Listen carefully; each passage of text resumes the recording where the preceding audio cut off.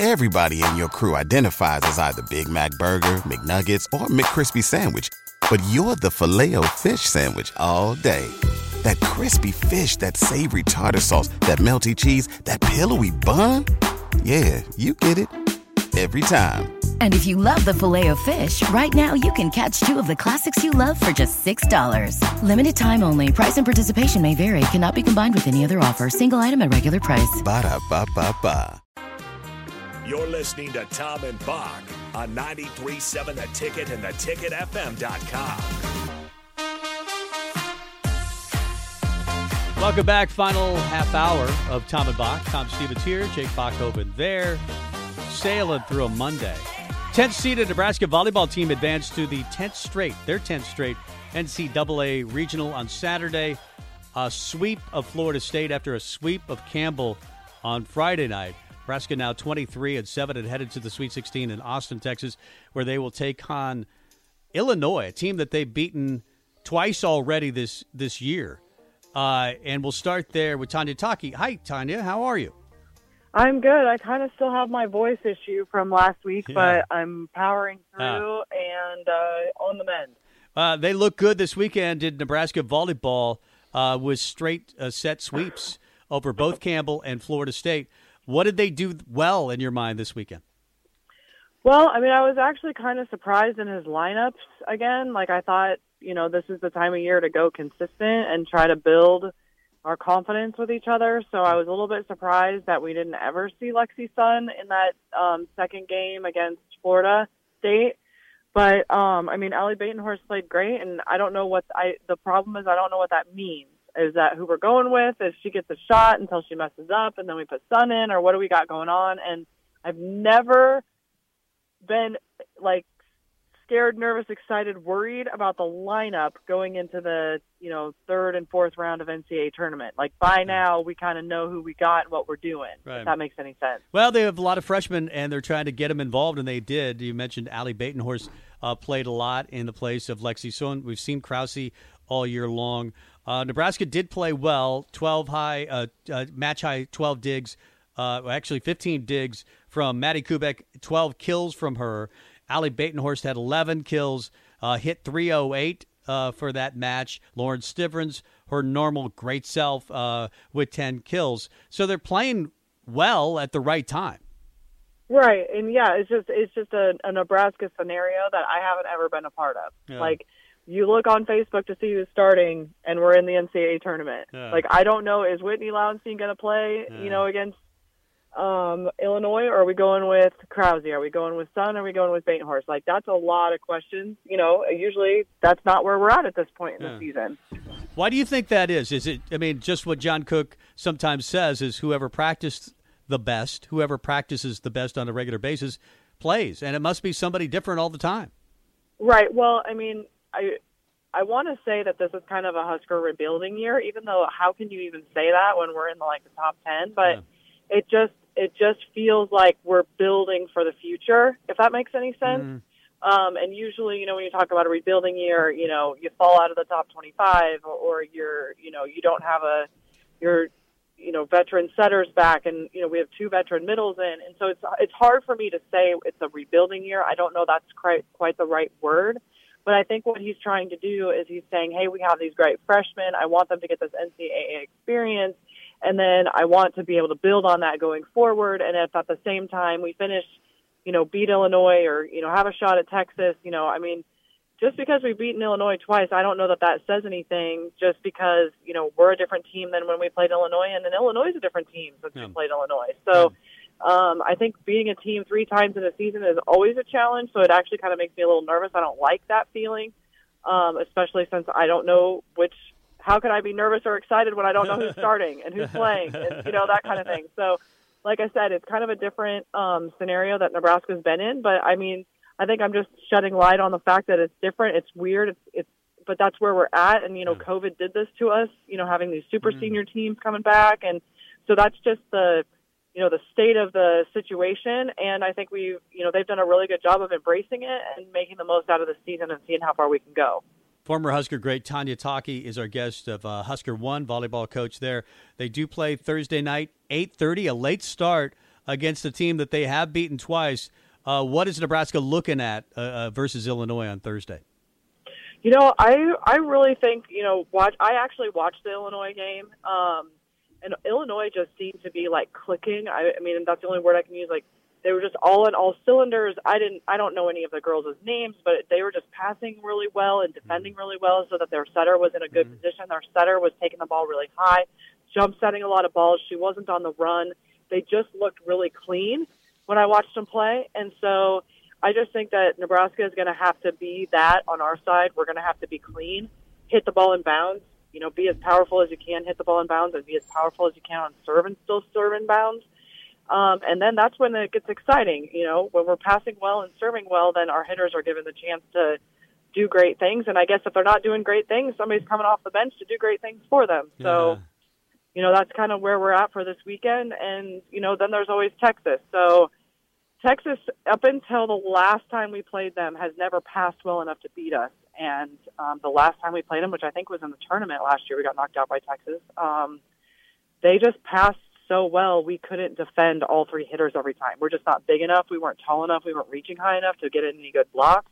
And Texas, it's the first time I've seen a Texas team pass that well. So we'll see. If we have a shot at Texas, it's because we're serving so tough that their passing is just off. Yeah, Nebraska is normally not going to beat teams with big hits, right? They're going to defend. They're going to pass at a high level. They're going to serve at a high level. That's kind of the recipe for John Cook. Right, and that's what happened when, I don't know if you guys remember the Final Four when it was in Kansas City in 2017. It was my 40th birthday, so we were in Kansas City. We weren't supposed to win. Kelly Hunter, Michaela Fecke, they were younger, and we weren't supposed to win that game, those games. And to see them, beat Florida that has, 6'8" players, being able to do what they do against them, it really just came down to serving tougher than the other team. And then they can't set the 6'8" girls. And so that was really exciting to watch them do that as kind of a smaller team beat a bigger team.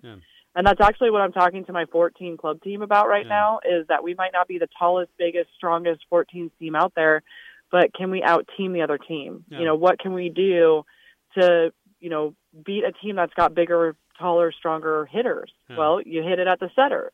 If you hit it at the setter can't set the big players. So those are the kind of things that Nebraska's going to have to do to beat Texas. And if we can take them out of system, then we got a shot at it. But it's just when they're that big and coming at us with 6 hitters like that, it's tough to do that 3 sets in a row to win the match. Well, it's not uncommon to see girls that are 6'7", 6'8", as you mentioned, in college volleyball. We've seen it from Stanford in the past. I think BYU's had a couple of girls like that. Wisconsin with Schmeck, who is 6'9". What's the biggest girl you remember playing against? So what were the sizes? Have they grown dramatically since your day at Nebraska? Yeah, so we played against Texas Tech, and they had a 6'8" girl who was really skinny. And I remember Kim Barron going up on a swing and knocking her to the ground. Like it was part of the replay, like highlight reel for the whole year. But when we were playing in club tournaments around the country, the Stanford player from Kansas, we watched her play since she's been 12, and you can just tell that she was 6 foot something as a 12-year-old, and she had coordination and she could swing. And I just think the way that the juniors volleyball is these days is that there's performance training specifically for volleyball. People are playing volleyball at kindergarten. You have a taller girl. What's so special about Hero Bread's soft, fluffy, and delicious breads, buns, and tortillas? These ultra-low net-carb baked goods contain zero sugar, fewer calories, and more protein than the leading brands, and are high in fiber to support gut health. Shop now at Hero.co. Everybody in your crew identifies as either Big Mac Burger, McNuggets, or McCrispy Sandwich. But you're the Filet-O-Fish Sandwich all day. That crispy fish, that savory tartar sauce, that melty cheese, that pillowy bun. Yeah, you get it. Every time. And if you love the Filet-O-Fish, right now you can catch 2 of the classics you love for just $6. Limited time only. Price and participation may vary. Cannot be combined with any other offer. Single item at regular price. Ba-da-ba-ba-ba. We're going to put her in volleyball and basketball, and they're starting sooner. So I think what we're seeing is, the 6'8", 6'5" girls, they had parents that played volleyball. So they're second and third generation volleyball players, and they're just more coordinated. Back when I played, those super tall girls had never touched a volleyball until they were in high school, and they couldn't function as, walk and chew gum at the same time, which I might even put myself in that category sometimes. So I think you're just seeing more athletic, taller girls, if that makes any sense at all. What are you, 6'2"? 6'2", 6'3"? I am between 6'2" and 6'3", but after having kids, I'm definitely closer to the 6'2". I've kind of shrunk a little bit. What's going on at Husker 1 these days? So Nebraska 1, like I said, I'm coaching a 14 team and a 12 team this season, and so we're just starting preseason practices and just, working through those girls on how to be a better team than maybe the other team. And then our classes just went online. So we started kindergarten, and I just posted all of our classes online last week, and you can register for the January 17th start of our session 1, and then session 2 starts in March to get those, super tall kindergartners playing a little volleyball. Yeah, there you go. Tonia Tauke, former Husker great, and now the head of Nebraska 1 as well, the head coach there. Great stuff this season. Hopefully it continues after this weekend, and we can talk some more next week. Yes, if we're talking on the radio next week, good things had to happen. Yeah, that's definitely the case. That would have meant they would have beaten Texas or Washington. And then, of course, Illinois for a third time, which will be difficult enough. Great stuff, Tonia. We'll talk to you hopefully next week. Awesome, thanks. Tonia Tauke of Nebraska 1. The girls are getting really tall, and they're good. I mean, and it's what she mentioned. A lot of times I think in the 90s when she was playing, girls would play basketball, and then maybe by the time you're a junior, senior, then you take up volleyball, or maybe even as a sophomore. Girls are taking up volleyball, now 4th, 5th grade or earlier. Oh yeah, it's become an industry unto itself. Yeah, and especially in here in Nebraska, it's cool to see that happen. Creighton, by the way, one of the teams that was upset. There's only 2 teams that didn't make it that were seeded to make it. Creighton was one of them. They lost to Kansas, who's now in the Sweet 16, and Kentucky, actually the other one. Nebraska's matchup was supposed to be Kentucky, right. but Illinois beat them, and Illinois kind of surprised everybody by doing that. So the Big Ten, like it always does, dominating in the Sweet 16. They have 6 of the Sweet 16 teams. That's more than anybody else. That's impressive. The next highest conference has 3. So Nebraska, Purdue, let's see, obviously Wisconsin, Ohio State. Yep. I'm probably missing a few. Minnesota and Illinois. Minnesota and Illinois. There you go. That's 6. Well done. And all those teams. Penn State didn't make it. Although it was kind of an off year for Penn State. And it would have been kind of cool to play Kentucky because they were the champions, so you could have knocked them off their. Yep. But Illinois did that for you. Now you have, I guess, you could say an easier path, a surprising path, but still the team that beat the defending champs is out in front of you. Both Louisville and Kentucky are protégés. That's who runs those organizations, protégés of John Cook. I mean, he's got some assistants throughout the country that are just everywhere. Illinois, their head coach, slipping me, but she was at Nebraska as well. So John Cook, unlike Tom Osborne, where his assistants would just stay at Nebraska forever, Cook's assistants get the information and then they go somewhere else and they win. Yeah. And they win at a high level. That guy has a coaching tree that's a little ridiculous. It's really impressive. So there you go. As we mentioned, Miami finally fired Manny Diaz. They just had to hire Mario Cristobal before they could do it. They were doing interviews with Mario Cristobal the whole time that Manny Diaz was out recruiting. They finally fired him this morning, and then I guess they've got Cristobal. I like that. Nebraska should have taken that approach to say we're going to go flirt around with people and see if we can pull anybody in, but until then we're sticking with Frost. That's just a bad look, isn't it? It is. That's a really bad look. But it also is weird to me still that Mario Cristobal thinks that he can win. Maybe I just don't know. I mean, it's different for Frost to leave UCF for a group of 5 gig for a Power 5 gig.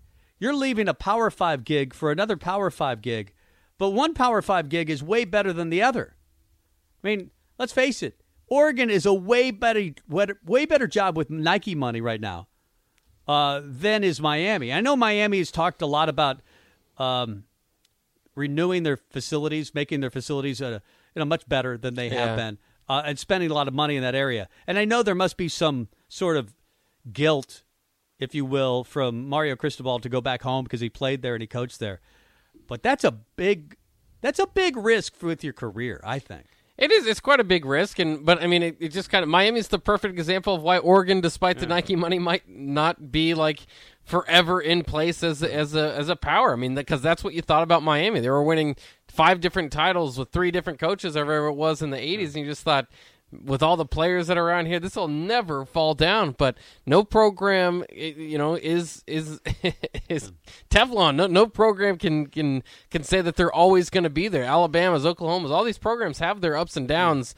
And I'm just fascinated to see what Oregon will do next, because Cristobal kind of seemed to steady them there after they kind of made some mistakes with their last coaching hire. So. I don't know where they go from here, and if it's Chip Kelly, I just don't think that's. I think that's wishing that it was 2010 again. I don't think it is. They can get somebody good. Yeah, I would target. I would go right after Dave Aranda. Yeah, I don't know if he would necessarily want to go there. To you Oregon? wonder about Big 12 instability. Well, it's the same thing you're just saying. I mean, Oregon's is stable. I get that, but. Coming off your first Big 12 championship in your second year, don't you think you might want to see what you have in Baylor? You're recruiting in Texas. Yeah, but you got your own things going on in Baylor that are pretty good. Yeah, but it's a rather unstable conference. I mean, he's going to make it. He's going to be fine no matter what he does. Yeah, where he goes. Because he's a great coach, and he's always going to find footing. But there's a little instability. I know you're bringing Cincinnati, some others, to the Big 12 to try to, solve the problem of Oklahoma and Texas going to the SEC. I just think it's a big risk, Cristobal, leaving Oregon to go to it's been a bad job, and it's not like they have had bad coaches. Mark Richt was pretty good. Yeah. He was a really good coach at Georgia. He wasn't, Kirby Smart, but he was a really good coach, and he couldn't save it. And Manny Diaz, I thought, was going to be good. But they've been through Al Golden. They've been through a lot. They've been through so many Randy coaches. Shannon, a lot of guys. It's not worked. Yeah. It's not worked at all. So, I mean, if you believe those other coaches are good, and I do, that went there and tried to save Miami, it tells me that that's not a great job. And maybe you could just say, well, we'll throw money at the problem with a great coach and better facilities. Good luck with that, because Nebraska's doing that, and it hasn't worked yet either. Well, boy, the ACC needs it. College football always talk about how it's better when Nebraska's better. Yeah, I miss Miami and Florida State having key, ACC battles. And Texas. Yeah. And USC. Yeah, I miss hating Texas winning all the time. Yeah, I want Texas to be good so I can hate them. Yeah. I just don't care right now as they are. Let's get the break, finish out with the pregame. Nick and Rico will be in here, and we'll talk to them about a variety of different topics. We'll do it coming up next. To Tom and Bock. Watch live on Facebook, YouTube, or Twitch.